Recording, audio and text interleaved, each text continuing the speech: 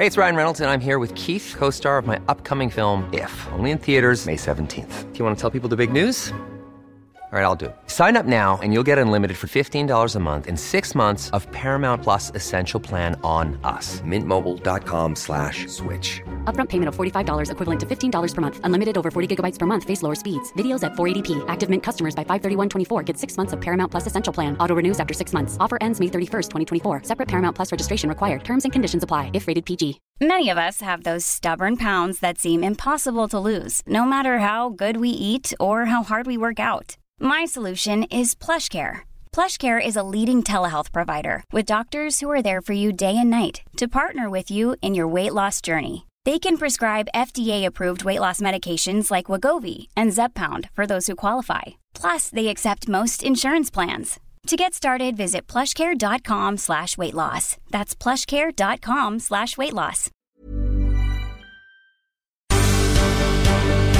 The Michael Reid Show podcast. Tune in weekdays from 9 on LMFM. To contact us, email now, michael@lmfm.ie. Wednesday morning, the 29th of September. Good morning, with much debate and discussion from now till 11 a.m. This is Michael Reid on LMFM.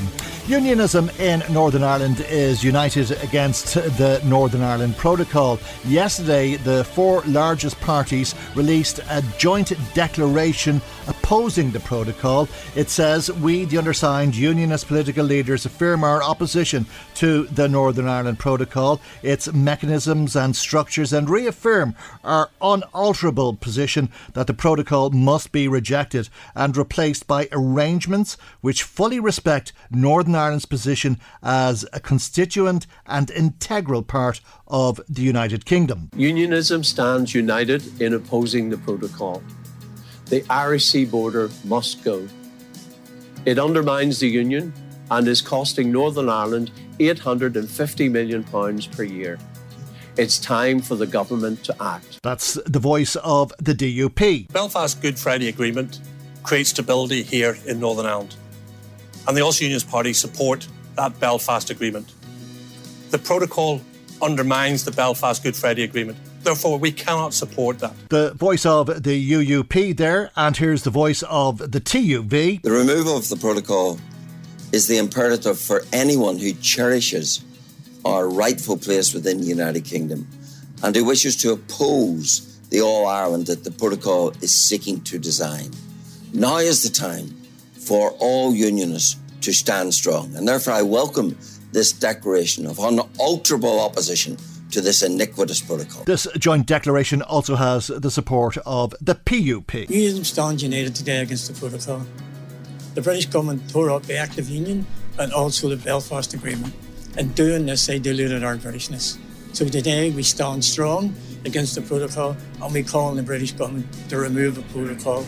Jeffrey Donaldson, Doug Beattie, Jim Allister and Billy Hutchinson taking a joint stand. Let's talk first of all to Matt Carthy, Sinn Féin TD, for Cavan Monaghan about this. Good morning to you. Thank you indeed for joining us on the programme this morning. There is only one way to interpret this, is there not? And that is that the protocol has to go, or if it doesn't go, we're looking at the collapse of the institutions. If the protocol goes, we're talking about a hard border. If we're talking about the collapse of the institutions, we're talking about the collapse of the peace process. Good morning, Michael, and hello to your listeners. I was struck when I was reading the declaration yesterday, but it was more stark when listening to your voices there, that while unionism appears to be very clear in terms of what it opposes, there's very little in terms of what they're actually for. What are they suggesting is actually the alternative to the protocol. Remember, the protocol is an international agreement. It was negotiated over a long period of time. It took a number of guises between the EU and the British government.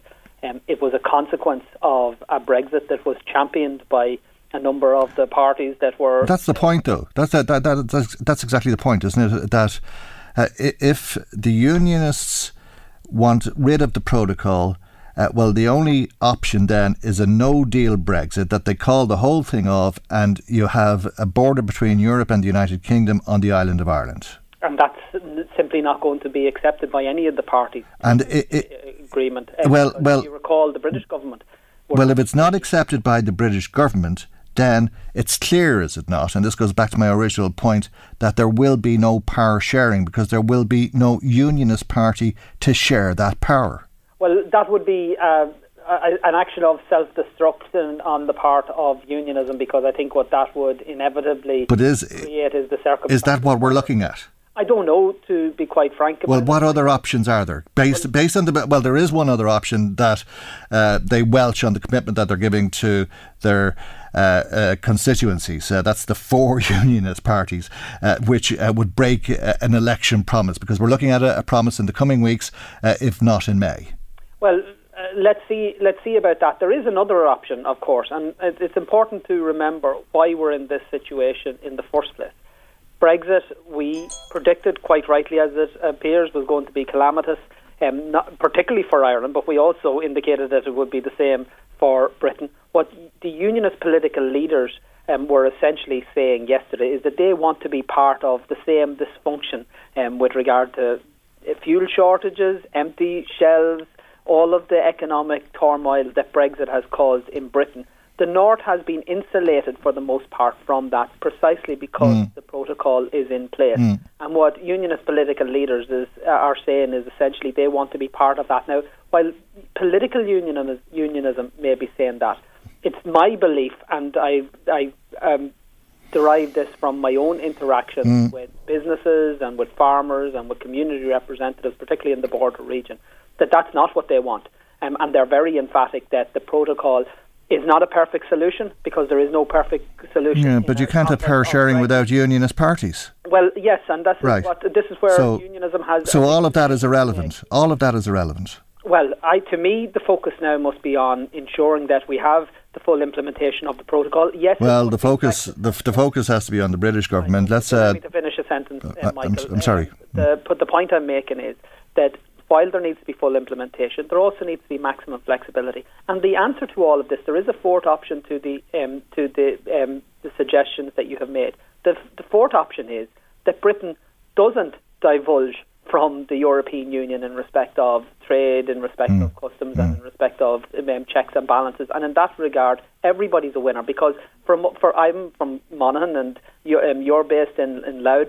We have a vested interest in ensuring that trade between the island of Ireland and Britain is as seamless as possible. Okay. Brexit put paid to that. But at the moment, the North has a unique position in that it has access to both the EU and the British market unfettered. The difficulties arise from goods and services coming from Britain into the north of Ireland. The way you resolve that is by ensuring that there is no divergence. OK, I won't go over the whole thing again as I suggested it, but Jim Wells, DUP MLA for South Down, is on the line. What do you think this joint declaration means in terms of the future of Northern Ireland? Well, I'm sure unionists are queuing up to speak to Matt Cartney. Probably on the fingers of one hand. I'm sure they're not exactly beating down the doors of his office in Monaghan. But can I say that what yesterday's declaration quite clearly showed is that there's not a scintilla of support amongst political unionism for the protocol. Well, what does that mean? Just going back to those options. It means that there can be no further political stability in Northern Ireland until this issue is removed. Mr. Cartney asked the very obvious question, what's the alternative? Very simple alternative. 94% of the goods that come into Northern Ireland go no further. 94%. They don't go into the EU via the Irish Republic. They don't go anywhere apart from Northern Ireland. Quite simply, on a phased basis, ban the 6% from coming into Northern Ireland and let them come into the EU via Dublin. Now, do it on a phased basis. So instead of bringing the goods into Larne... OK, but you're trying to rewrite Brexit, which the European Union is not open to. Yeah, but the protocol was designed to stop goods coming into Northern Ireland and then into the EU, i.e. the Irish Republic. If you can solve that problem without the protocol and protect Northern Ireland's basis as part of the United Kingdom, then that meets everybody's concerns. But you can't. I mean, that appears to be the case, that you can't. That the European Union is not open to renegotiating the Brexit. Yes, that probably is true, but the UK government, our government, can invoke Article 16. Which collapses the protocol, which puts a hard border on the island of Ireland. But we're only putting a hard border in Ireland for 6% of the trade. Okay. Bring that trade in via Dublin. Don't bring so it in what? by Belfast. So I mean, the answer to both of you is, so what? It doesn't matter whether it makes sense or not, whether it's logical or illogical. The consequence remains the same. Whether it's 6% or 96%, the consequence remains the same. It means that it will result in a hard border. Or if the British don't do that, obviously there's no unionist political party available to share power in the north. Mike, I'm surprised that someone on your huge salary, as one of the top presenters in the Republic of Ireland, could come out with such an outrageous statement. Obviously, there's no hard border if there are no goods crossing from the United Kingdom into the EU via the Irish Republic.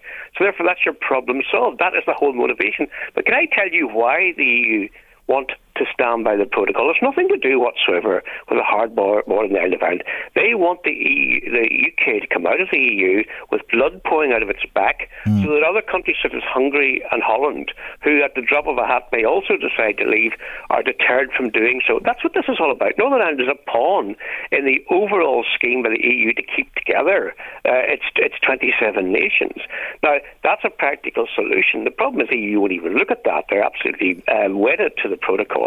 And the UK government have the power to bring this crashing down by invoking Article 16. All right. And I hope they will. And to summarise that in a few words, you're saying wishful thinking to Matt Carthy. I think, Matt Carthy, you're probably saying wishful thinking to Jim Wells. Well, it's interesting that Jim is suggesting that we would ban the importation into the north of 6% of... Northern Ireland, not the north, Northern Ireland. Well, what that would require, Jim, is checks. So I'm glad to hear that you are not principally opposed to the notion of having border controls on goods coming from Britain onto this island, because it stands in stark contrast to what the declaration said. But remember, even within those 6% of goods, they rarely actually are brought in a box and then shipped to either the south or to other parts of the EU. They're generally component parts of other goods that are manufactured in the north, and sometimes they can be things like animal feed, which are actually fed to animals in the north, which are then subsequently brought to processors in the south. So nothing with this is simple, and we shouldn't pretend that there is any simple solution. The protocol, as I say, was as a result of 3 years of intensive negotiations, all brought about because the British government wants to diverge from EU rules, regulations and trading practices. And unfortunately, the DUP in particular championed that every step of the way because they wanted to see a hardening of the border in Ireland. They failed in that attempt because thankfully the EU recognised the dangers that would provide, based largely on testimonies from businesses, manufacturers, farmers and communities across the north, including those of a unionist persuasion. There's so little between. There's so little. Mr. Carthy, I'm sure.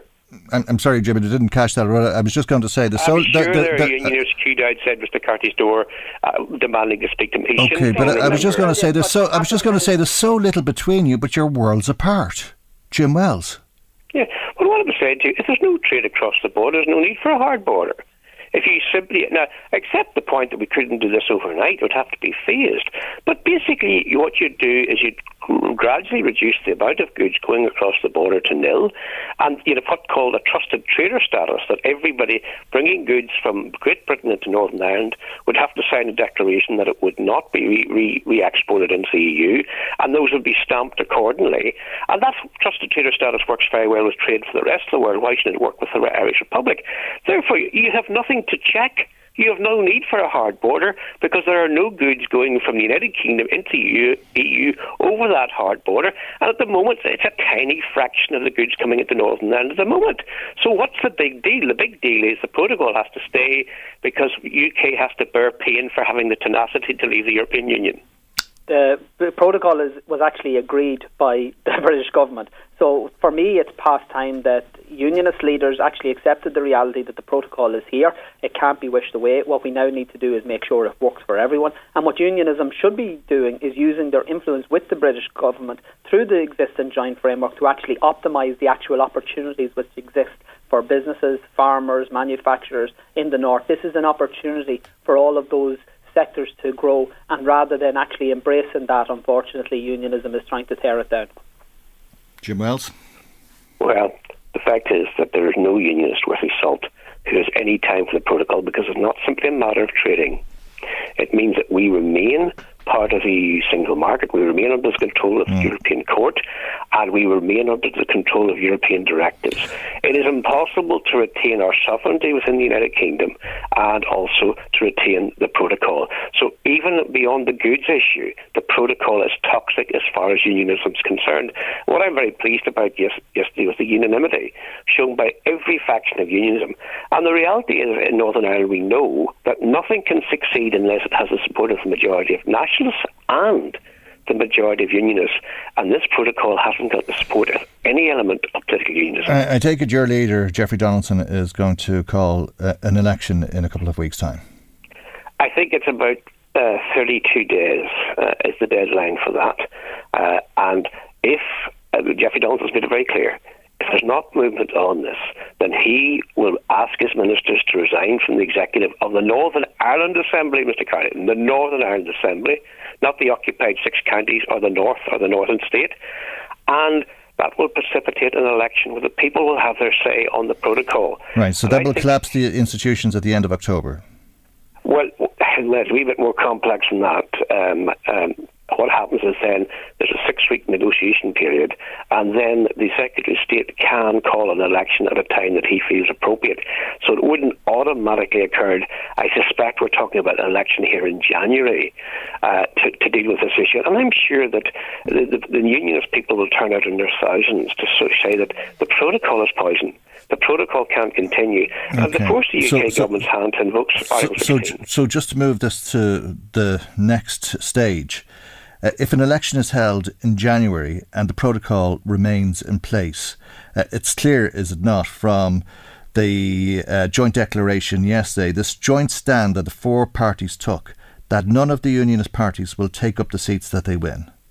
That's my understanding, yes. Mm-hmm. Matt Carthy. I think we need to recall once again that the people of the North, when they were voting for Brexit, rejected it, a majority, an emphatic majority. So we now have a situation whereby, even within that result was negated by the British government. They ignored the democratically expressed wish of the people to remain part of the European Union. They decided to force them out. That created an issue with regard to the border that would have had very serious economic, social and political consequences. The route to resolve that was the protocol. Nobody has proposed anything that is a better or more of more value at this stage, and the only route that unionism appears to be taken up to is to replicate the dysfunction. But let me put it to you that you're preaching to the converted, and that those who disagree with you will continue to disagree with you, and you might as well be speaking to a brick wall. So you're looking into an election in January, and after which there will be no prospect of forming a government. Well, let's see what happens. I'm a big believer that in negotiation and in dialogue, and we've seen what we have overcome in terms of seemingly unpenetratable barriers in the past through negotiation. I think it is important to note that, again, 2 of the parties that were talking about the value of the Good Friday Agreement, or the Belfast Agreement as they described it yesterday, were parties that emphatically opposed that agreement. So in time they have come to see the value of it, and I believe that also in time they will come to see the value of the protocol, if for no other reason than the businesses in their communities, the manufacturers and the farmers are actually depending on it for their livelihood. Jim Wells, I think the slight technical issue there, the 2 parties that supported the agreement were the PUP and the Ulster Unionists, and they were eulogising about it yesterday. The TUV and the DUP opposed the Good Friday Agreement and have never praised it. So, let's get that factually correct. We still remain opposed to terrorists in government, the release of prisoners and so many other issues that emerged in 1998. But we are where we are, and we're part of the institutions. We want a solution to this. We want Northern Ireland to move forward. Northern Ireland was actually doing very well economically before the outbreak of coronavirus, and I'm sure had that not occurred, we would be on the top of the economic cycle. So the EU has not damaged our economy whatsoever apart from the issue of the coronavirus. And there's a bright future for Northern Ireland if we can get this issue solved. And it has to be solved. And remember, we're dancing in a head of a pin here, but 6% of our trade. Exactly. I mean, as I put it to you both earlier, there's so little between you, but your worlds apart. Well, there's 6% of trade. That's what's between us. And there's a political dogma, because obviously it suits Sinn Féin to reduce any barriers between Northern Ireland and the Irish Republic, because they're an all-Ireland party. And we are most certainly not. And I'd like him to give me a few names of the Protestant and Unionists who are coming through his door in Monaghan. I have my doubts. Matt Carthy, final word. Well, all I can say to you, when a farmer comes to me from County Down, County Armagh, County Tyrone to talk about EU or domestic policies and how it affects their business, I don't ask them their religious or their political affiliation. You're talking to nationalists. You're talking to nationalists. Absolutely not. Absolutely not, because the truth of the matter is, and the poll results in terms of Brexit itself confirm this, the emphatic result in relation to the Brexit referendum, where a majority of people voted to remain part of the European Union, would not have been possible unless a sizable number of unionism was within that number. We'll leave it there. That the focus now, as I say, has to be about ensuring that the protocol does what it was supposed to do, and that's to mitigate against the worst implications. And that's not acceptable, obviously, to the four unionist leaders and their parties, as we've been hearing. We'll leave it there for the moment. Thank you both indeed for joining us on the programme this morning. Sinn Féin TD for Cavan Monaghan, Matt Carthy, and Jim Wells, DUP MLA for South Down.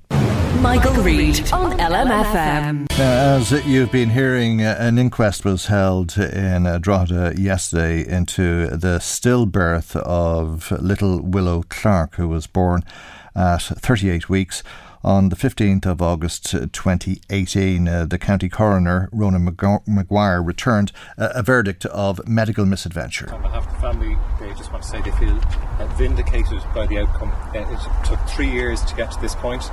They're thankful to the coroner for the thorough way with which he investigated it. We heard from a number of witnesses who conceded that the guidelines were not followed in relation to baby Willow. We heard evidence that the staffing levels were 50% lower than they should have been on the night. We heard evidence that the staff were overworked on the night, and that the guidelines in relation to the management of a high-risk pregnancy, gestational diabetes, were not adhered to. We would echo what Pamela has said in relation to the follow-through on recommendations. They are only as good as their implementation. Pamela and Patrick and her extended family deserve enormous credit for the courage that they showed. The coroner said that he was most impressed, in fact, by the evidence that Pamela and Patrick gave. So we hope that their courage in highlighting these issues will cause patient safety to be improved. Right, that's the family's solicitor, Roger Murray. How could a perfectly healthy baby have died in what should have been the safest of places? That place was Our Lady of Lourdes Hospital in 2018, and that question was the question that little Willow Clark's mother, Pamela, was asking following the child's stillbirth, as we say, at 38 weeks. She said she had wanted to have a caesarean birth because she had already had 2 children and their births had been extremely traumatic, and she was very anxious that Willow would be delivered by caesarean. She felt, though, that she wasn't being listened to, and she wasn't happy about being induced when she was about to go into labour, and she started to panic when her baby wasn't moving around. The midwife, she said, told her that the child was asleep, and then she was shouting. She told the inquest, "Why are you putting me to sleep? Why are you wasting time?" Afterwards, she had to listen to the cries of newborn babies, and the inquest also heard that only 2 midwives were on duty for more than 20 patients back in 2018 when this tragedy occurred for the Clarks. It has been a long, painful 3 years to get here, and sometimes I did not think I would make it. We stand here today after we fought endlessly for answers about the wrongful death of our baby girl Willow. Healthy babies don't just die. Since Willow tragically passed, I have always maintained this shouldn't have happened. We feel we weren't listened to by the people who were taking care of me and my baby. Willow was silenced, but not today. My beautiful baby girl, your voice was heard. Our message to other families is, if something doesn't feel right, speak out and make your voice heard. The professionals need to listen. We are human beings and not just medical numbers. Never feel stupid for voicing your concerns, because it might just save your life or your baby's life. I was in the safest place possible and my voice was not listened to. We as patients are not being listened to, and this must change in all aspects of healthcare. Particular emphasis must be put on training within our hospitals so we can finally see safer, better maternity services in all maternity hospitals throughout the four corners of Ireland. We as a family, with the help of our solicitor, Roger Murray, and all of Callan Tansey's solicitors, have finally got some answers. But our pain doesn't stop now. We must live with what has been done to our little girl for the rest of our lives. We hope by speaking out today that we can see change. There is no point in making recommendations if the hospital is not going to abide by them. Please don't let Willow's death be in vain. I hope Willow's legacy will help save others and no other family must endure this terrible nightmare. Dreadful, a bittersweet day, no doubt, for the Clarks yesterday, and probably a lot more bitter than it was sweet. That's the late Willow Clark's mother, Pamela, speaking outside of the coroner's court after that verdict was delivered in Drogheda yesterday. Michael Reid on LMFM. As you may have heard in the bulletins this morning, this year's living wage is being calculated at £12.90 an hour. It's the equivalent of just over €26,000, €26,200 a year. That rate of £12.90 is far higher than the minimum wage of $10.70, which apparently means that about a fifth of workers are earning less than the living wage. The minimum wage should not increase, according to the Restaurants Association of Ireland, and it's one of the things it's calling for in its pre-budget submission. Mark McGowan is president of the Restaurants Association, and he's on the line. A very good morning to you, Mark, and thank you indeed for joining us on the programme this morning. As I say, that's just one of the things that you're looking for in your pre-budget submission. Absolutely, Michael. Good morning to you. So the restaurant industry and hospitality industry has been severely impacted, one of the most severely impacted sectors throughout the pandemic. So what we're looking for is a comprehensive and targeted package of supports that will bring us back into, we're looking at about 18 months before we get to pre-pandemic levels of business. And we feel at this time a rise to that amount in terms of the minimum wage will have a severe impact on the industry. So what we're hoping is that the EWS will be in place, that we're able to maintain current levels to begin with. And there's another package in terms of, obviously, the VAT rate at 9% is very important. We're hoping that to be extended into 2022.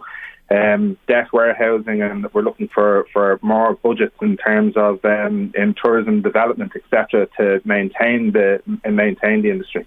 Okay, what would an increase in the minimum wage mean for you? Well, first of all, we're looking at we've had a serious amount of inflation across the sector due to the demand.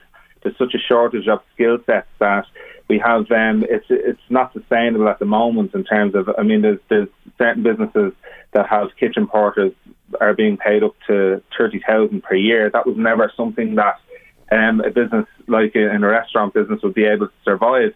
So we need to relook at how things are being done at the minute, and that's why the EWS is so important. It's vital in terms of ensuring the sustainability of restaurants. Okay, but if the living wage is $12.90 and that's calculated on the basis of being able to afford your rent, go to the pictures maybe once a week, maybe go out for a couple of drinks, buy a packet of cigarettes, go on a holiday once a year and all of that sort of thing, buy a winter coat or whatever is necessary, just some of the fundamental things that people should be able to expect in life. How can people survive on less than that? If it's $12.90 and they're getting $10.20, I think is the minimum wage, how can they survive? Well, the wage is diverse across the industry in terms of the different positions. So we're talking about the entry wage would be slightly lower than that. But if you're looking at chefs, they can be paid up to €50,000-€60,000 a year for a senior chef. if you're looking at sommeliers and the higher level or management side of the restaurant business, they're on a lot higher than $12.90 an hour.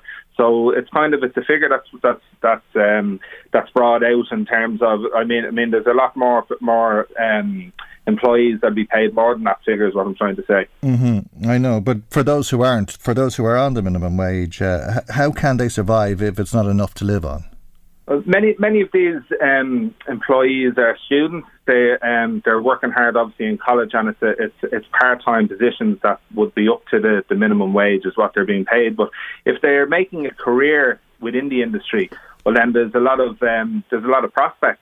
So it's a very enjoyable industry to work in, and there's no doubt about it that you can be very successful if you work hard at it.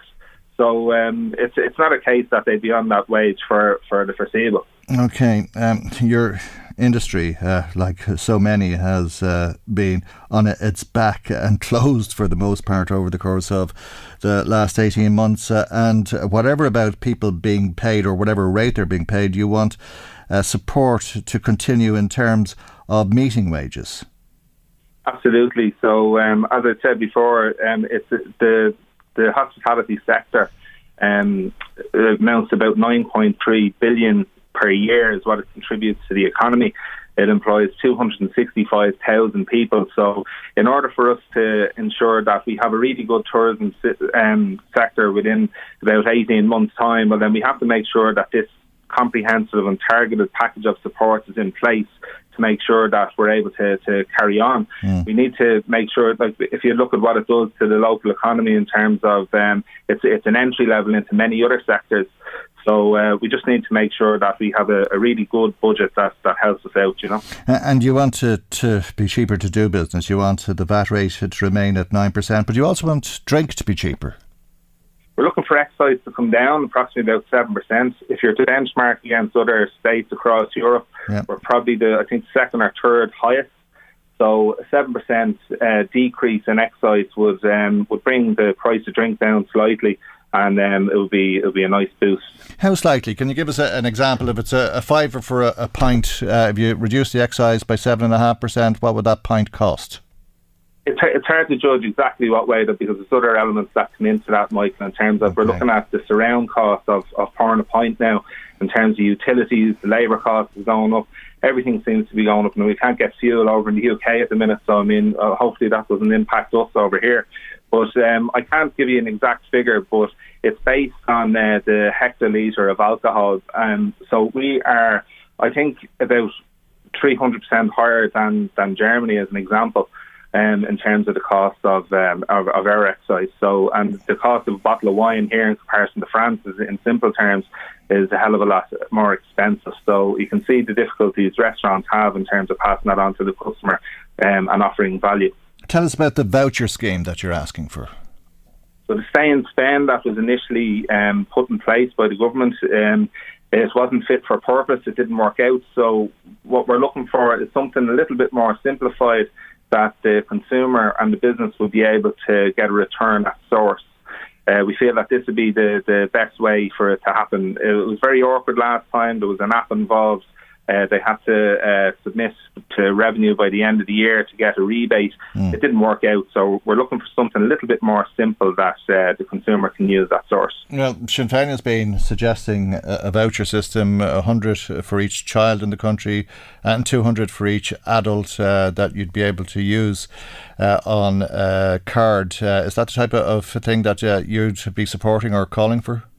We would agree with something along those lines. I think it would work out. It would be a nice boost, might encourage people to get out and spend, and it'll help out a few families maybe that need a holiday. It'll help them out as well. But I think the important thing is that the business does get it back at source, because if it was to happen by the end of the year, well then, you know, and if it was something that really took off, they might find it hard. All right, you're looking for support in taking on apprentices. Is it difficult to get staff? It's extremely difficult at the moment. It's the most difficult period of time that we've had within the industry. It's the most difficult time I've had as a business owner in terms of trying to get staff, maintain staff, retraining, and that comes down to many different elements. The PUP was one issue that we had.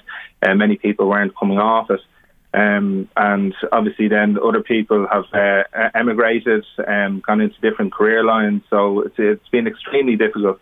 So we're hoping that an apprenticeship scheme will bring people into the industry at grassroots level. We're also looking for a national training centre for hospitality that will encourage people to come into it as well. And we need to, obviously, as employers, we have a responsibility to try and bring people in and train them up as best we can as well. And I suppose make our industry more attractive to people. All right. What's the sense in the industry at this stage? Do most restaurants feel that they've survived it? Many have. So a lot of businesses have closed, and some have naturally closed. They could have been coming to the end of their lifespan, whether that be business owners retiring, and then we have new up-and-coming restaurateurs that are taking on premises as well. So it's a bit of a mix. I can't say exactly how many have closed and how many have reopened, but it's extremely tough out there, Michael. There's no doubt about it. There's been an initial mush, so to speak, for people to get out, wine and dine and enjoy themselves, but we're already seeing a decline now at the moment. I can see it in my bookings coming forward for Christmas, and it's that's echoed throughout the industry that it is starting to slow down. And that's our concern, I suppose, for the future, is where are we going to be at post-Christmas? We have to see what happens now in October 22nd when more restrictions will be eased. We're hoping that we'll have a Christmas that is restriction-free other than mask wearing, I suppose, and that we're able to, try and fill the premises safely. It seems that from the 22nd of October, all of the restrictions will be gone anyway, because the law will be extinguished at that stage, and there is no amendment pending. So it seems as though that will be the case, and I imagine that those that are still open differ from business to business, and that some have survived it better than others. We'll be hearing what the government has to say in relation to your submission and everything else for that matter when it announces the budget in less than 2 weeks now, and we leave it there for the moment. And thank you as always for joining us today. Mark McGowan is the President of the Restaurants Association of Ireland.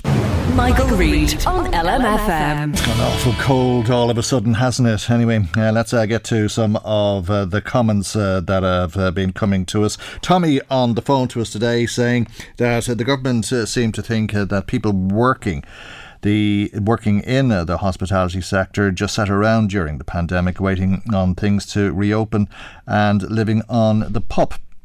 They didn't, he says. Many were forced to find alternative jobs or retrain as they had mortgages and bills to pay, and that's why there are problems finding staff. They were forced to leave the sector. Thanks for your call to the programme. Tommy. Patrick Kennedy writing to us saying whatever measures are included in the budget, the social welfare budget, will be under the microscope. He says he has 3 questions he believes that should be answered. In relation to the 2019 welfare budget, he says, where exactly would they make future cuts or believe significant savings can be achieved? He says he thinks this is an important question, as it appears that only 20% of the pre-COVID welfare budget was being spent on welfare. As a lay person would understand the meaning of the word, I don't regard the post-COVID PUP payments as welfare. Thank you indeed. I'm not sure how you understand the word welfare, Patrick, but it relates to unemployment, to disability payment, to the pensions, to any state payment to people who are not working, as the case may be. The PUP payment obviously was a pandemic emergency payment, but he says it appears that not 1 cent of the significant sums that we borrowed last year went on PUP. And he says that the total cost of the PUP payments during 2020 was 5 billion. The total cost of the EWSS scheme was 4 billion, and the total cost of COVID-related increases in the health budget was 2 billion. I think that might have actually been 4 billion, Patrick. But he says the 5 billion that was spent on PUP in 2020 appears to have been fully funded from the 5 billion euro surplus that was available in the pre-COVID PRSI social insurance fund of 4 billion and rainy day fund of 1.5 billion. And he wonders, have we been sold a PUP on PUP? I think there were a lot of people out of work, Patrick, in fairness, and I think that those emergency payments cost a lot, and we've been borrowing in the region of 20 billion over the course of the last 2 years, and much of that has gone into the health service and indeed the vaccination programme for that. Mary in touch with us on the phone. Mary says part of the reason why restaurants are struggling at the minute is because a lot of people have concerns about everything reopening, and they're holding off on going back out into the social scene. They're just holding off and saying they'll do it down the line, and not everyone is ready for these things to reopen fully, and they need to ease themselves back into normal life at a slower pace than perhaps others do. Thanks indeed for calling us today as well. Mary, Paddy in touch with us saying that restaurants can't have it every way. They want to pay workers minimum wage, and then they want state support in order to keep business afloat. How can they ask for this with a straight face, he says? It's disgraceful. Thanks, Paddy, as always, for your text to the programme today. And thanks to you if you have been in touch with us, whether you've been phoning us, texting us, WhatsApping us, getting in touch with us on social media, emailing us, or as Patrick Kennedy did, writing to us and sending it in an envelope with a stamp on it. It's always good to hear from you, no matter how you get in touch. We always appreciate your feedback. Now, if you were watching television last night and you were watching the Primetime Investigates programme, you may have been disturbed at the revelation of organs being retained and then being incinerated.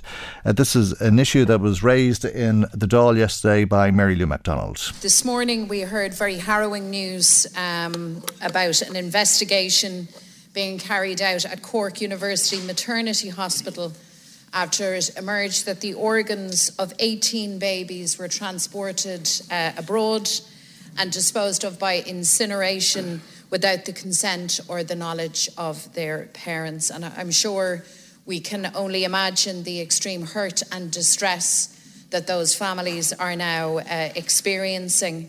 But Ceann Comhairle, this is not the first scandal and upset around organ retention and matters arising, and it is beyond belief that we are at this point again. Just beyond belief. As the Taoiseach will know, what happened in Cork University Maternity Hospital is in breach of HSE guidelines that go back to 2012, arising from a previous scandal.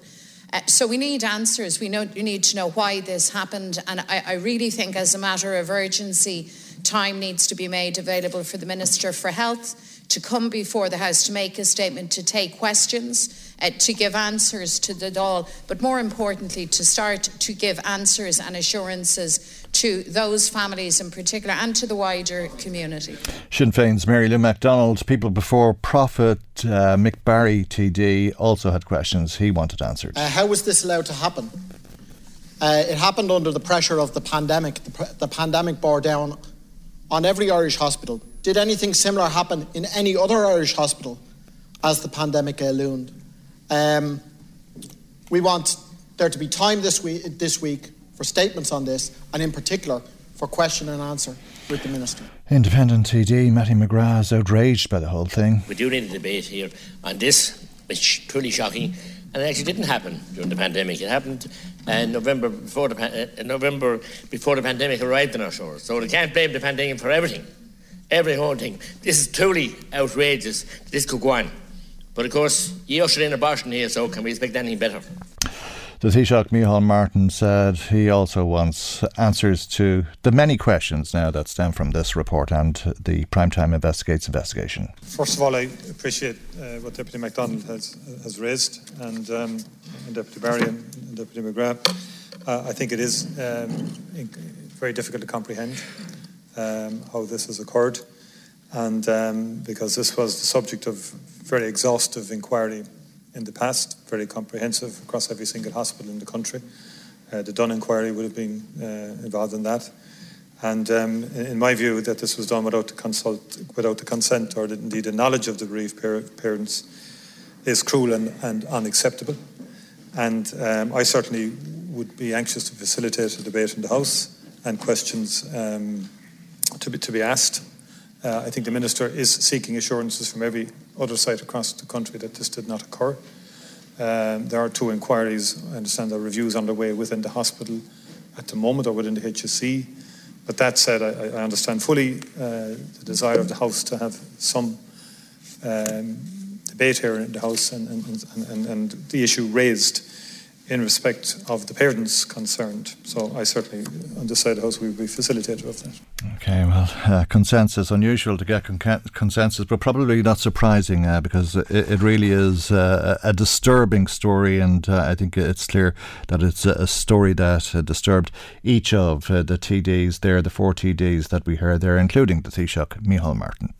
Michael Reid on LMFM. Now to last night's debate on Our Lady's Hospital in Navan that took place in the Dáil. 3 TDs in County Meath, Peadar Tóibín, Johnny Girk and Darren O'Rourke wanted to know what is happening. Will you please provide assurances tonight, Minister, that critical and emergency services at Navan Hospital will not be cut, please? Mary Butler was responding on behalf of the government, and the Minister wanted to give a straight answer to a straight question. No, it is not the case. So I want to lay that on the floor of the Dáil. You've asked me a straight question and I'm giving you a straight answer. No, it's not the case. The Minister was critical of how the HSE has been handling the situation over the course of about a week at this stage, and to the rumours that the emergency department is going to close, and with that the ICU beds are going to close. For the deputies who didn't, across the House, who did not receive a response from the HSE, I will take that away this evening and go directly to whoever is in charge of that area and actually look for a detailed response to your good selves as to why you are not being communicated as public representatives on the ground. And indeed, Sinn Féin TD Johnny Girk was also critical of the HSE. I would like if we could get something in writing, a commitment that these services will not be downgraded in the lifetime of this government. It would be good if the people of Meath could get that in writing, because I think it would allay an awful lot of the fears that the people have, and they're genuine fears. Like, you never see so many people that come together when it's something to do with a hospital or anything, so they are very, very genuine fears. And another reason that we are here is because of the HSE. They won't give any information to not just to me, but to, if radio stations and that don't get our local station LMFM, they don't get information from them, then that creates fear, and that's where, look at, I heard Deputy English on the radio this morning, and he stated that there will be no downgrading of services. It is important that Navan Hospital needs expansion of services, not the downgrading of services. And if there is any downgrading of the A&E and the ICU in Navan, we will be left with no option but to take to the streets again. We won't let the HSE take our A&E. OK, so Mary Butler says the ED is not closing and the ICU beds are not closing. Damien English told us that on the radio yesterday. So what is happening? Changes to service as Navan will be undertaken at a planned and orderly, when agreed on completion of the necessary planning, which is still ongoing. Planning envisaged the development of a 24/7 acute medical assessment unit at Navan, which is an extension of the current MAU hours at Navan. It also includes a 7 days, 12 hours, 12/7 local injuries unit. Right, so that's clear, isn't it? There's going to be a 24-hour, 7-day-a-week acute medical assessment unit, and included in that will be a 12-hour injuries unit. This will replace the current emergency department and ensure that the hospital continues to cater for unscheduled presentations where appropriate and safe to do so. It'll replace the emergency department.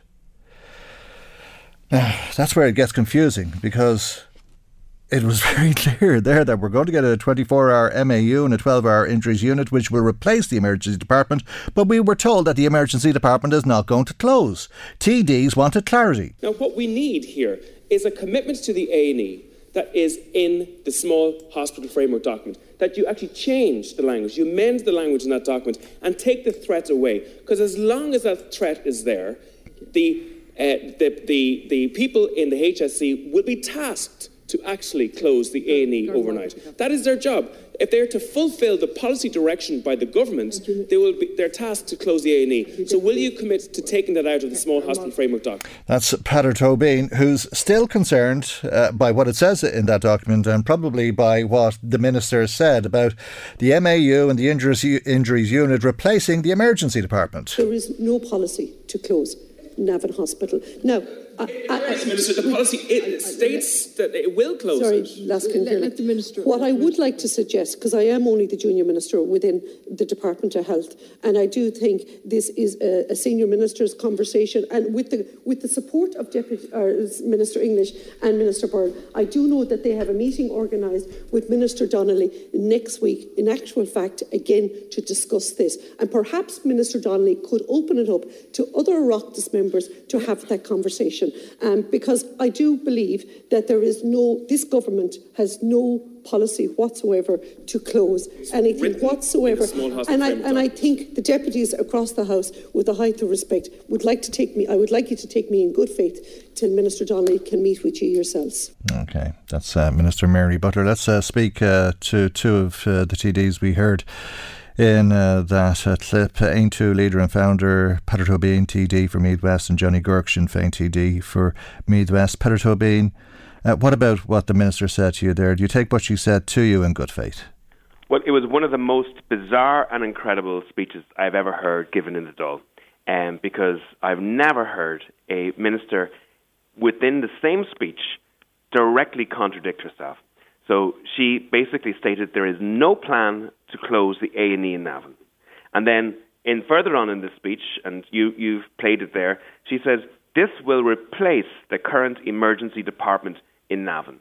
So they are two mutually exclusive statements. Those two statements can't exist in the same space and same time. So you do take what she said in good faith, it's just that you're uncertain about what she was saying. No, I'm certain of what she's saying. Like, I think it's as clear as it's written in black and white that she's saying that the A&E is going to close. A replacement of a service is, by any understanding, the closure of that service.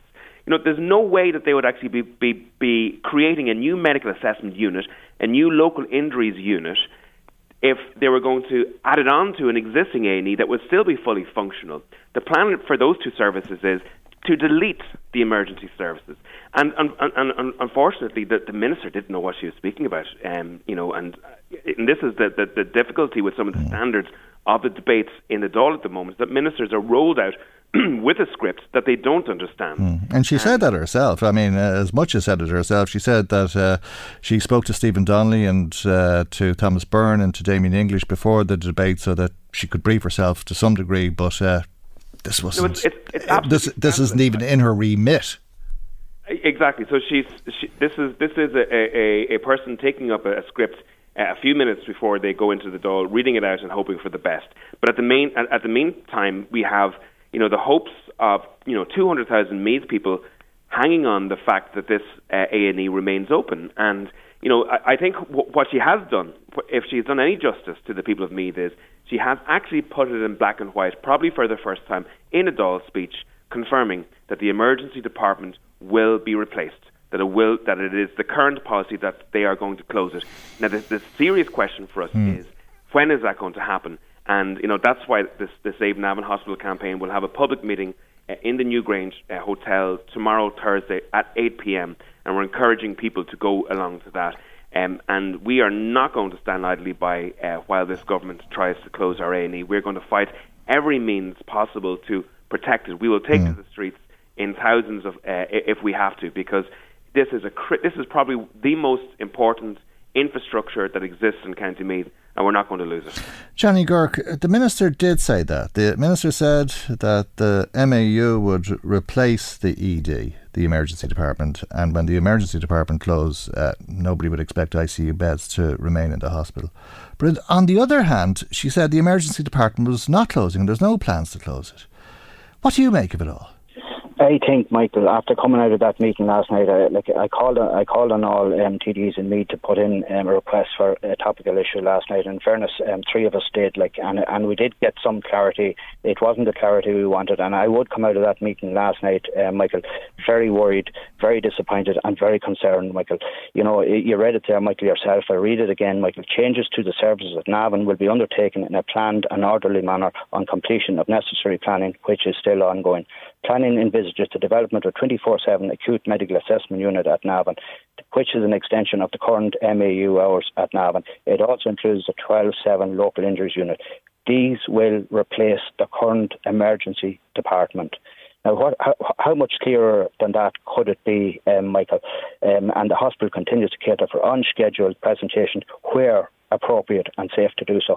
Like, that couldn't be more clearer than that, Michael. And the other thing, Michael, is, you know, I would encourage everybody to attend the Save Navan Hospital protest tomorrow night at 8 o'clock or 8:30 in the Newgrange in Navan. We also, Michael, have a protest organised for outside the Dáil tomorrow from 12 o'clock to 2 o'clock to put as much pressure on government as we can, Michael. If these services go, Michael, they're gone for a generation and there'll be no getting back at them. Okay, I'm actually not sure. I'm often confused, but I'm not sure I'm as confused as I am today. The Minister said that there will be a 24/7 MAU, Medical Assessment Unit, and a 12-hour injuries unit as part of that. This will replace the current emergency department and ensure that the hospital continues to cater for unscheduled presentations where appropriate and safe to do so. Right. So they're going to replace the emergency department. That's what the Minister said. And that seems clear. But then on the other hand, the Minister is saying it's not closing. The emergency department is not closing. And Minister Damien English told us yesterday it's not closing. And the Minister last night was reading from a script which undoubtedly refers to the intention, the long-term intention, which is to close the emergency department and replace it with an MAU. But what we're being told, on the other hand, is that there isn't the capacity in the Mater, there isn't the capacity in the Lurs, there isn't the capacity in Blanchardstown. So is this an objective that exists only on paper, and that the government isn't clear in communicating to people that it's not going to happen any day soon, or at least was that the case last night? Because that's what Damien English said yesterday. Well, can I come in there? Peadar Tóibín, yeah. Yeah, briefly. If people want to see through the smoke and mirrors here, they just need to look at the small framework document. It states that Navan will be a Model 2 hospital.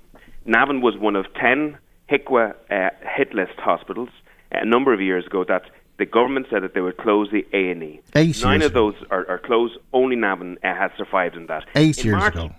In March 2020, right, just a little while ago, the government came out publicly and stated the A&E will go to 12 hours at the end of the month. So that was as clear as a whistle, and it shows the time frame in the government's mind on this. So, and the only reason that was postponed was because of the onset of COVID. I remember chairing the Save Navan Hospital campaign in March 2020, and we were hearing people were getting text messages to say that the first cases of COVID had actually been identified in the country at the time. So the government were as close as 30 days from closure of the A&E overnight last March 2020. The only reason that it was saved was because of COVID. Now, the idea that this country, that we had so much pressure on ICU beds, so much pressure on emergency beds because of COVID, that we as a country had to lock down more severely and for longer because we didn't have the capacity that other countries like Germany or Denmark had, that the idea that just at the edge of the COVID crisis here in September, that the government would then seek to close A&E beds and ICU beds is just absolutely bananas. And it shows how cynical the political system is when a minister can go on your radio station yesterday and a minister can stand up on the Dáil and literally say, we're not going to close the A&E and we are going to close the A&E in the same speech. It's just, no wonder people are cynical with regards to politics when a minister can say two directly opposite statements in the same speech. Are you confused at all, Johnny Girk? I mean, I think everybody agrees that there's this plan that goes back 8 years. It goes back further than that to 10 years to a HIQA report. But then the report, the Small Hospitals Framework report of 2013 says it's not safe to keep EDs like the one in Navan open. That remains open because there's nowhere else for people to go.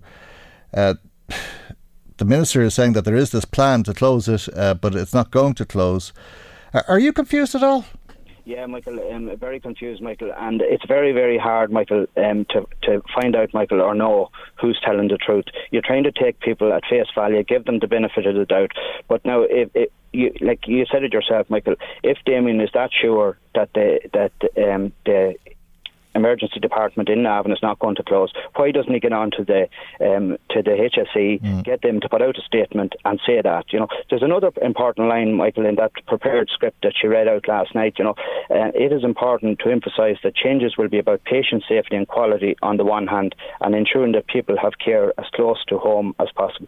Now, Michael, what about the north or the south of the county? How can that be close to home? Like, if you're going to do away with services in Navan, as we said earlier, Michael, you're dealing with a population of 210,000 people, the fifth largest county in the state, and we're downgrading services. It's not right, Michael. We have a very, very short opportunity, Michael, to do something about this, and it starts with the protest outside the Dáil tomorrow night. It starts with the meeting in the Save Navan Hospital campaign, and I believe, Michael, we have one chance, and I do believe, Michael, and I don't say this lightly, that we have no choice, only go to the streets. Okay, so you believe that there is this imminent threat that the ED is about to close. But Sir Michael, is written in that prepared statement we got last night, these will replace the current ED department. How much plainer can you get it than that?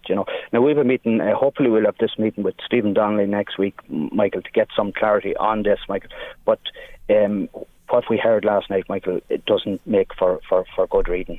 Okay, protest outside the Dáil tomorrow 12 to 2 in the afternoon, and the Save Navan Hospital meeting then at 8 o'clock in the New Grange. And obviously, Peadar Tóibín, you believe that threat is real and that the future is all but certain. I think that line has dropped out on us, but I think that sums it up for the moment. But thanks to the two TDs. Apologies for the line dropping out there. But as I say, thank you to Peadar Tóibín, who's founder and leader of Aontú and a TD for Meath West. Johnny Girk is a Sinn Féin TD for Meath West.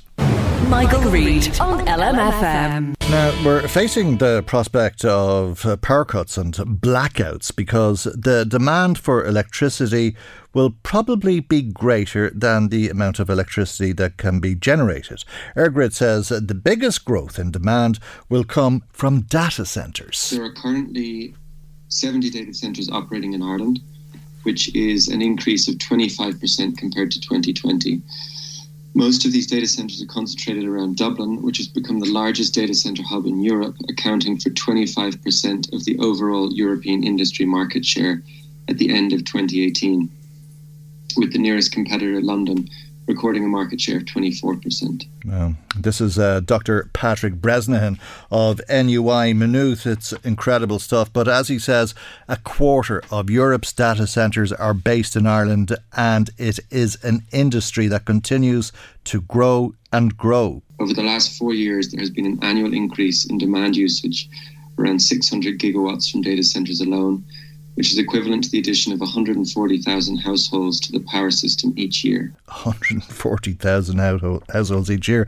Now, that does sound a lot, but it breaks down on average at about just 5 or 6 data centres using all of that electricity. An average data centre with a load of 60 megawatts is comparable to the usage of a large town or small city such as Kilkenny. And the population of Kilkenny is about 26,500, and that's just the start of it, because more data centres will need more electricity. Data centres currently represent 11% of grid capacity, but EirGrid estimates this will be 28% by 2030 based on existing connections. Existing connections, that's almost 30% of all of the electricity produced in the country being used by data centres in less than a decade. If all proposed data centre projects were connected, this figure could be as high as 70% of grid capacity by 2030. That's no joke. 70% of Ireland's electricity needed for data centres alone by 2030. This is compared with 2% of electricity consumed by data centres worldwide. Right, that's Dr. Patrick Bresnahan, as I say, of the National University of Ireland in Maynooth. He was speaking to the Oireachtas Committee on the Environment and Climate Change yesterday. Let's hear from a member of that committee, Senator Fianna Fáil Senator Timmy Dooley, who's on the line. And a very good morning to you, and thank you indeed for joining us on the programme this morning. This seems to make no sense. Well, I think if you look at what's happening in the energy market, there's a recognition that the digitisation of economies across Europe will require a greater number of data centres. We only look at the way we live our lives now versus 10 years ago. The amount of online data that we store, the interaction that we have with the economic activity, those require an awful lot more storage of data. And to expect that the economy can continue to grow and become more digitised, which is an ambition from a European perspective, and at the same time expect that data isn't going to be stored or doesn't need to be stored, is a bit of a fallacy. So rather than controlling the storage of data, which I think would restrict economic growth, we have to look to generating more electricity. And as you know, the government have, and the Oireachtas, with the support of the Oireachtas, have engaged and embarked on a very ambitious approach to the generation of electricity from renewable sources, which by 2030 will reach 70% of the grid, and onwards full decarbonisation by 2050. Now, recognising that there is a significant growth in the requirement for data centres, that's a real opportunity for Ireland. And rather than attempting to change the direction that the world is going, we have to become much better at moving forward the projects around the generation of electricity, because to decarbonise our economy, we need to move away from the use of fossil fuels, whether that be gas or oil, and the usage of clean electricity. Now, there's, again, the ESB have embarked on a very ambitious plan to capture offshore wind off the west coast of Ireland, and by 2030 and beyond, they expect to be generating vast quantities of electricity from that source, which will outperform the necessity, or what our own necessity will be, and we'll be able to export it. In addition to that, there are proposals to capture the wind at night when it's not needed, and convert that into a green hydrogen. But will that be enough? I mean, will I be able to watch the television while these data centres are running, or will the electricity be off? Will I be able to make my dinner or have a shower or do any of the other things that we need electricity for? And that's what EirGrid are signalling this morning with their report. They're indicating that if you take an unbridled approach to the generation or to the development of data centres, whilst at the same time standing still and doing nothing else to generate extra electricity, well, you'd have brownouts. And they've recognised that they have, together with the energy regulator, have to put in place effective measures now, between now and 2030, to ensure that that doesn't happen. And what they're doing, or what they're suggesting is, there's two things happening. They're building more gas electricity generators while still a fossil fuel, much reduced carbon versus oil or coal.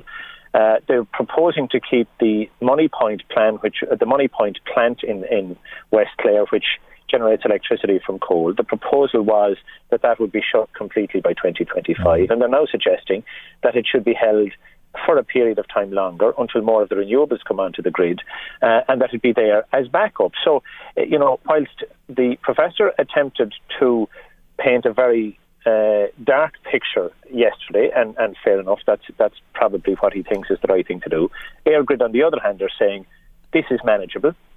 There will be points where we will be, have a tightness in terms of the demand versus what's on supply, but that it's manageable, and they will be bringing on additional generating capacity in the intervening period. There was reference to a couple of points last year where we were close to blackouts, but that was because of unscheduled and delayed maintenance at two of the gas-powered stations on the grid. So all in all, we have huge opportunity with data centres, the usage of data and the management of data. And some detractors would seem to suggest that somehow data centres are not big employers. But in truth, when you look at the other businesses and ancillary facilities that develop around them, they are an important part of the future economy.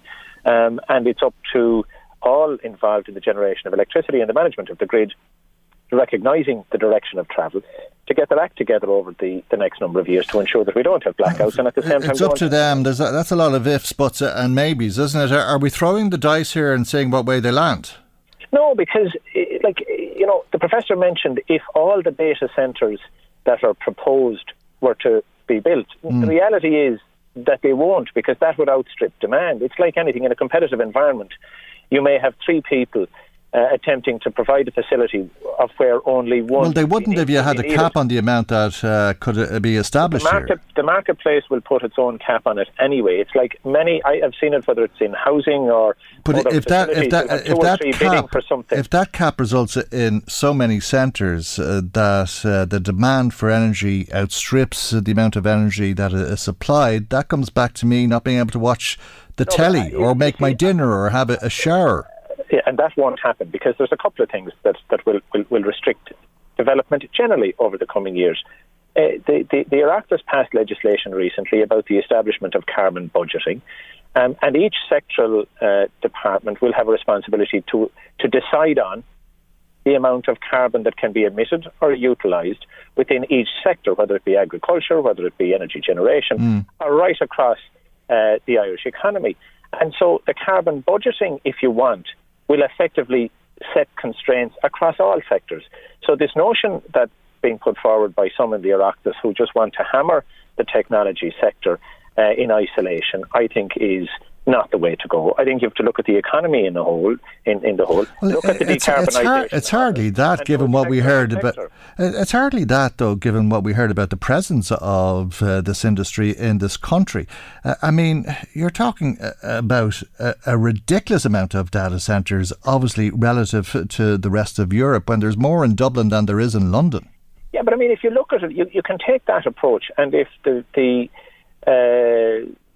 ministers and governments of previous decades took the same approach to the pharmaceutical sector. I mean, our pharmaceutical sector is very large by comparison to our relatively small population because we're net exporters of pharmaceuticals, and we derive a lot of employment and good lifestyles as a result of it. And the same applies to the management and control of data. And it is, in my view, the pharma of the future. And we shouldn't, just because it puts us under pressure to come up with solutions, turn away from it. Yes, it poses challenges, but it poses and provides very significant opportunities for future employment. And therefore, what we've got to recognise is that, of course, we can't have blackouts, so we've got to manage our grid. We've got to ensure that we generate enough electricity in the short term until the capacity comes on board from the offshore wind, and we control the growth of data centres between here and then, and that will happen. But there's no doubt that will happen. How much employment? I mean, you said that you're not in agreement with the criticisms, but a lot of the work that's done in these data centres is done by the machines in them.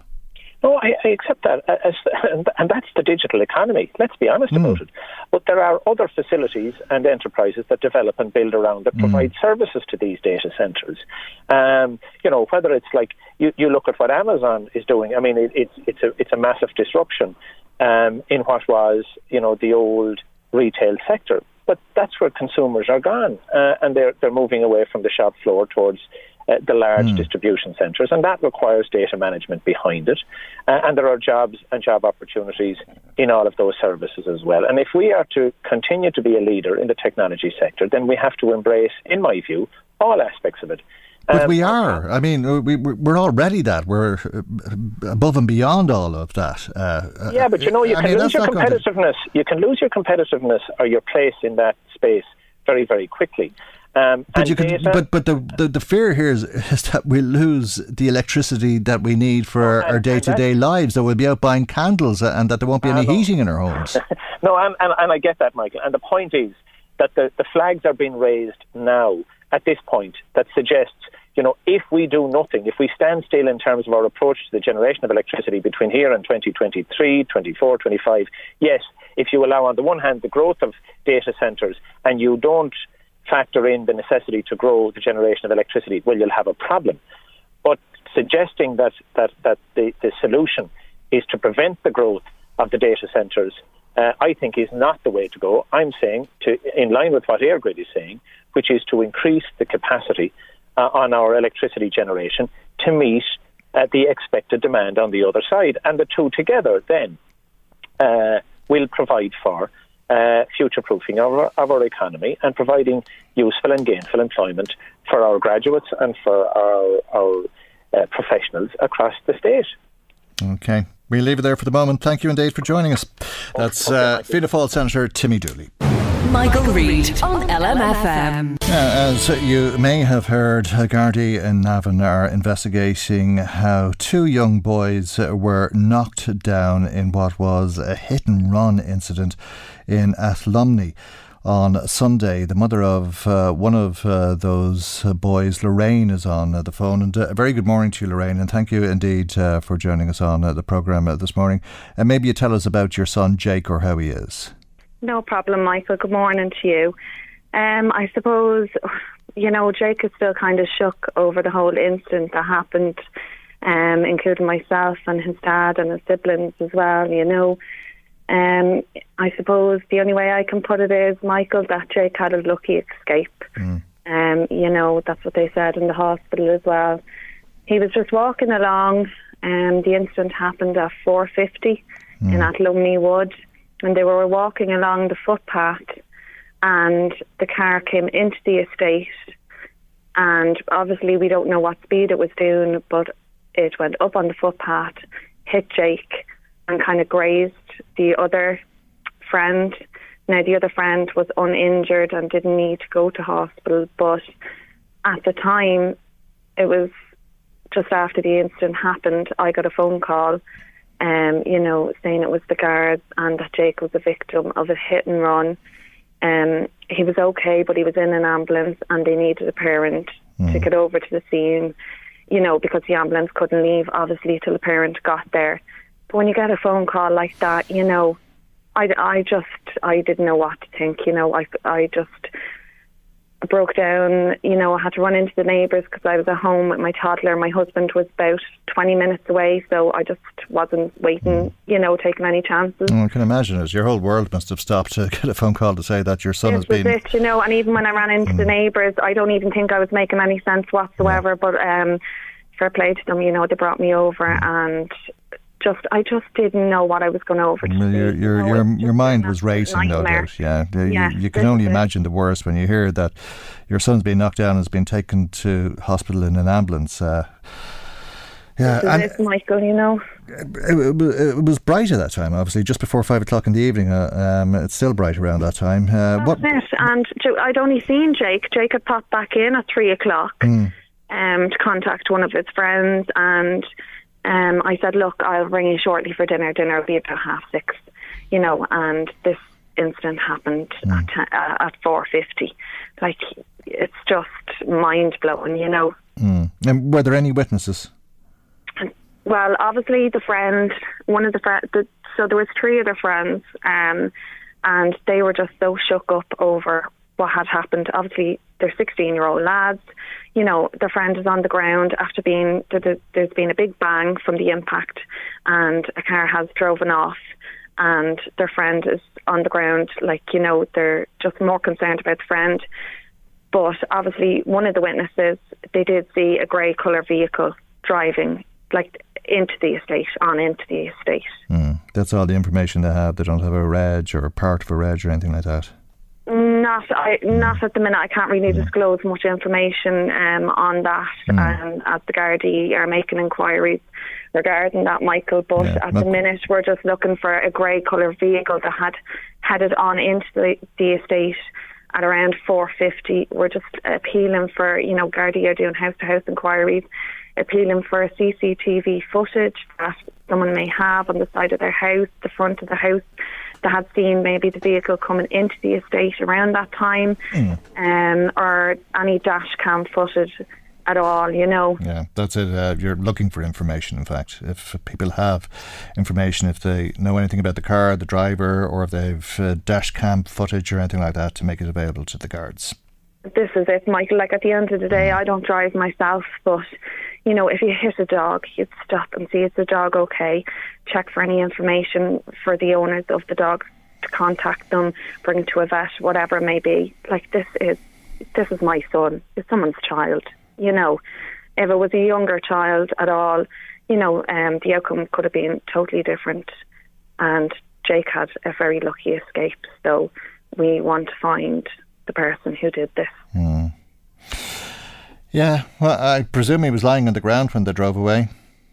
Exactly. Yeah, they left him for dead, in other words, Lorraine. Yeah, the car hit him from the side, Michael, so he was quite lucky where the impact got him. He's just left with internal bruising, and obviously, you know, the physical shock and the psychological shock from it as well. But had Jake, his friends had said that had Jake been one more foot out onto the grassy verge where he was on the path, if he had been a step out onto the grassy verge at all, the car would have hit him from a different angle, and, you know, things could have been so different. So he's just so lucky. Well, of course, I mean, getting hit by a motor car is a very serious thing to happen. And if you're driving a car, you said you don't drive, Lorraine, but I think myself that if I was driving a car, let's say at 20 kilometres an hour, very, very slow, and you hit a person and they ended up on the ground, you probably would hope that you hadn't killed them. Exactly. It's just inhumane. It really is. To drive away is incredible, But that's the fact. You know, obviously we're so grateful, you know, that Jake is in one piece, you know, and, you know, we can deal with the shock and everything like that.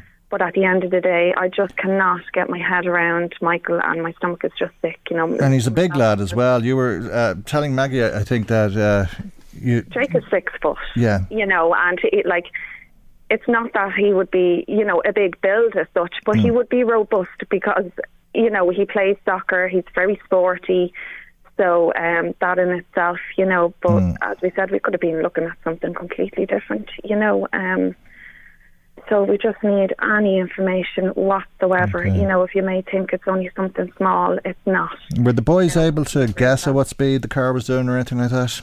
No, Michael, because when you think about it, these lads are walking along the footpath, and then suddenly bang. You know, it's just, I think they're just, the friends are getting over the initial shock of it as well at this stage. So. Well, they'll never forget it anyway, that's for certain. You'll never forget it, Lorraine, but the boys will never forget it, No. Yeah, so just to conclude, you're just appealing to anybody who has any information to come forward. Exactly. A dark grey coloured vehicle at 4:50 in Athlumney Wood, either heading into the estate or coming out. Apparently this vehicle actually drove by the ambulance coming back out a while later. So I don't know if they were just watching to see what had happened, was it serious, but we do believe that the vehicle was heading into the estate and, you know, stopped in there for some time before coming back out. Okay. Listen, Lorraine, we'll leave it there, and hopefully somebody will come forward. They can contact the Gardaí directly or on the confidential line 1-800 666 111, or they can contact the radio station if they wish, or I'm sure people will find a way of getting information to the guards if that's what they want to do. But thanks for speaking to us this morning and for joining us on the programme. Thanks for having me on, Michael. Thank you. Indeed. That's our programme for today. Thanks to Maggie Maguire for researching, Chris Murray in the control tower. I'm Michael. God willing, we'll see you for our next programme tomorrow morning at 9 a.m. right here on LMFM. Good morning. Bye-bye. The Michael Reid Show podcast. Tune in weekdays from 9 on LMFM. To contact us, email now, michael@lmfm.ie.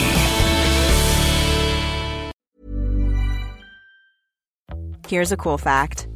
A crocodile can't stick out its tongue. Another cool fact, you can get short-term health insurance for a month or just under a year in some states. United Healthcare short-term insurance plans are designed for people who are between jobs, coming off their parents' plan, or turning a side hustle into a full-time gig. Underwritten by Golden Rule Insurance Company, they offer flexible, budget-friendly coverage with access to a nationwide network of doctors and hospitals. Get more cool facts about United Healthcare short-term plans at uh1.com. It's that time of the year. Your vacation is coming up. You can already hear the beach waves, feel the warm breeze, relax, and think about work. You really, really want it all to work out while you're away. Monday.com gives you and the team that peace of mind. When all work is on one platform and everyone's in sync, things just flow. Wherever you are, tap the banner to go to Monday.com. There's never been a faster or easier way to start your weight loss journey than with PlushCare.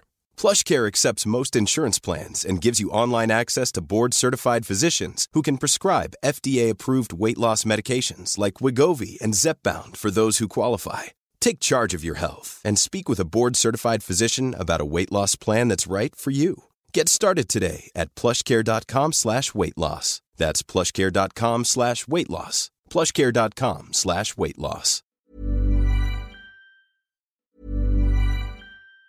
Even on a budget, quality is non-negotiable. That's why Quince is the place to score high-end essentials at 50 to 80% less than similar brands. Get your hands on buttery soft cashmere sweaters from just $60, Italian leather jackets, and so much more. And the best part about Quince, they exclusively partner with factories committed to safe, ethical, and responsible manufacturing. Elevate your style without the elevated price tag with Quince. Go to quince.com/upgrade for free shipping and 365-day returns.